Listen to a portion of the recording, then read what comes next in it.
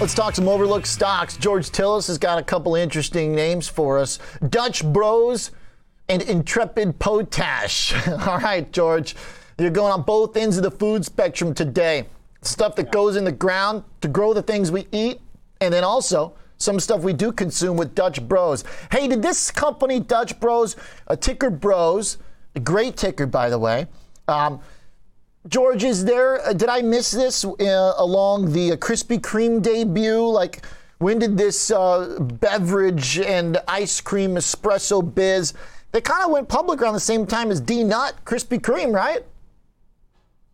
It did. This is back in September. I'm not sure about Krispy Kreme. Oh, that was July. IPO, I think it was their second. Okay, so this one was in September for Dutch Bros. But look, the company. Okay, I missed Bros. And so it's got it has an established business, and that's one of the important factors behind it. It's not necessarily just a nation business. It is a relatively new IPO, but it's an IPO for a company that's actually trading higher than its pre-IPO price or post-IPO price back in September. The other thing is we got to look at its business and profitability. But the company is really in the coffee business, espresso, ice cold drinks, mostly drive-through establishments. They got about 538 stores in about 12 states, mostly in the western part of the United States. They're founded in the Pacific Northwest and Oregon. But essentially, this is a company that has a lot of and a massive geographic potential. The other thing is it doesn't have exposure to Europe, Asia, if you will, where there's a lot of uncertainty around companies, franchises like McDonald's, Starbucks, for instance, which is a competitor of Dutch Bros. But this is also a company that's quietly growing, and it's well positioned, if you ask me, to grow continuously or considerably within the next 5 years or so. Now, there was a catalyst this week. The stock has been trading relatively well.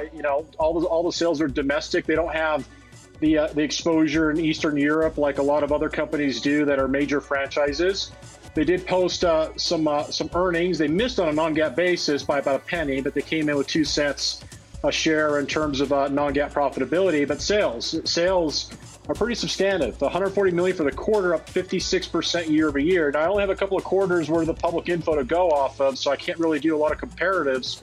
But I did look at the conference call as well as the guidance the company provided for fiscal year 2022. Now, if we annualize just last quarter's top line sales, we're looking at around $500 million. They're expecting over $720 million for 2022 with an additional 120 stores expected to open. So they're pretty aggressive in their expansion capabilities as well as the capital they're putting forth to expand. They're also posting, this is really a good metric, is they actually have system same-store sales comps, meaning they're only utilizing the existing stores, not the new stores that they opened in 2021 to compare. And those stores for all of 2021 increased sales comps by about 8.5%. And if you look at the fourth quarter, 10.5%. So it's a company that is expected to grow EBITDA for next year, just doing the math in terms of what they're providing, about 17% EBITDA margin for 2022. So it's a company that's growth, but it's also trading at a reasonable price. So it's sort of a growth at a reasonable price name, but at the same time, it's trending. And these are the types of companies. It's beating Starbucks. I was trading Buffalo. I was trading Buffalo Wild Wings. Just to give you an example, this was when they actually came public. That stock went through the roof as part of their exponential growth phase, and that certainly can be the case for a lot of these new IPO publicly traded franchises. Dutch Bros. All right. Guess I should have paid attention here. Doing better than Starbucks. Sounds like it's a smaller business. They almost might be at an investment proposition advantage for someone. If you've got to buy a coffee stock, okay, your options are limited, number one. Okay, a Luckin Coffee, is that even around anymore? I'm not sure, maybe. George, you've got a few options. Starbucks has gotten that big COVID rally already behind them. And now what we've seen is that when the markets come off these last few months, Starbucks has been treated as like almost a hyper discretionary stock in a way, where Dutch Bros hasn't, arguably because the metrics you're describing is kind of like an upstart, Oregon-based, regionally kind of limited, but with room to grow. Yeah, that's the thing. If you look at the penetration domestically, where their sales are again 100% of, in the United States, they have expansion capabilities to grow tremendously over the next 5 or so years. So this is generally what happens with a lot of these companies. The other thing is as I brought the stock, OJ, because I noticed my wife has been drinking Dutch Bros. Now, this is not an endorsement by all means of the company. I think there's a saying about that, George. Don't invest where you drink your coffee or something. Well, look, at the end of the day, the money's going to go somewhere. She's going to spend it, like you said. And I think this is, again, the case representative of most people. Instead of Starbucks, it's Dutch Bros. So I'm just saying this could be a trend that does sort of catapult a stock like this. Now, this is not going to go to the moon, overnight, but it certainly could be a stock that goes from the mid 40s to the mid 60s within the next 12 months based upon their EBITDA guidance as well as top line sales guidance. Okay, nice. Interesting find, George. All right. Doing a little on the boots, on the ground, research there with Dutch Bros. George, let's talk IPI, Intrepid Potash. Quite an adjective for a fertilizer business, but hey, this has been a market where being intrepid pays off as long as you are bold in the realm of commodities. This is IPI is the ticker. Huge rally this week. Massive rally. Huge rally this week. It's up over 140% in the last 6 months. The trends are already intact for Intrepid Potash, which is essentially produces the 3 core ingredients like potassium sulfate and magnesium used in fertilizer. But again, the trends were already intact going back to Q1 of 2021. This is prior to the invasion of Ukraine by Russia. And the other thing is you have to think about the nature of what's happening in the commodity space. I did look at who produces potash and what percentages.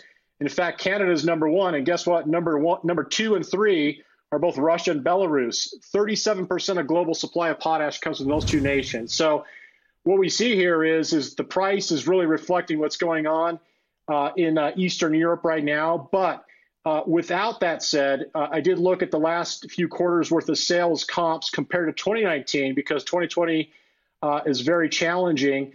But if you look at 2021 Q1, sales were essentially up about 15%, but 2019 for the same quarter were relatively flat. And I'm just going to fast forward to Q4 of 2021. Sales were up 56% on a year-over-year basis, whereas the same quarter back in 2019, 15%. So it looks like to me, absent the Russia, Ukraine, Belarus regional conflict that's going on right now, which is interrupting the supply of global potash to a high degree, this stock had already been ramped up for growth because I think they were selling off existing inventory during the pandemic, and now they're playing catch up. And sales are increasing. Price per ton has increased from 250 last year per ton to over 600 as of the last week or so. And that's creating an exponential growth opportunity for the price of Intrepid Potash. Okay. It's been a good trade to be in. That's one way to put it. George, how long can these trades last for this company? I mean, look, the right place, right time for sure. Already had been in an uptrend since the COVID lows. But how do you separate short versus long term in a stock like this? Are we not going to get like way above expected demand rates and stuff for all these materials? Or is this just so supply driven that whenever the problem's over, they're still going to get a bunch of orders from farmers, et cetera, et cetera? I'm going to go with the latter. I think so. Well, to answer the question, price wise, this is extremely challenging because you're either chasing the price, you're looking at crude oil, companies like Occidental Petroleum. I'm just giving you some examples. All these commodity stocks are just going parabolic. The only way you can really deal with this stuff, OJ, from a price standpoint or a trader standpoint is participate in the trend. When the trend ends, get out. And so one thing you could do is just use a 30-period moving average. If it breaks below that by about 1% or 2, have a stop loss and just be out. That's when the trend is up. You're never going to get out of the top. I can't say when that happens or how to strategically position for that. So you have to accept that as such. Now, when it comes to going forward, the supply of potash, here's the kicker. Assuming everything ends tomorrow in Eastern Europe, I think there's going to be a lack of trust from suppliers in the area that is under conflict right now. So therefore, the demand for Intrepid potash is probably going to remain intact for quite some time, even if the conflict ends tomorrow, just because there's so much uncertainty from, regulatory, legal, political, you name it, going on in that area of the world. You have to think about confidence and business credibility to counterparty risk. And I think that's something that's going to linger even after the conflict ends, I don't know when, but you have to think about that. So this trend for potash could continue for quite some time because profitability is very, very robust.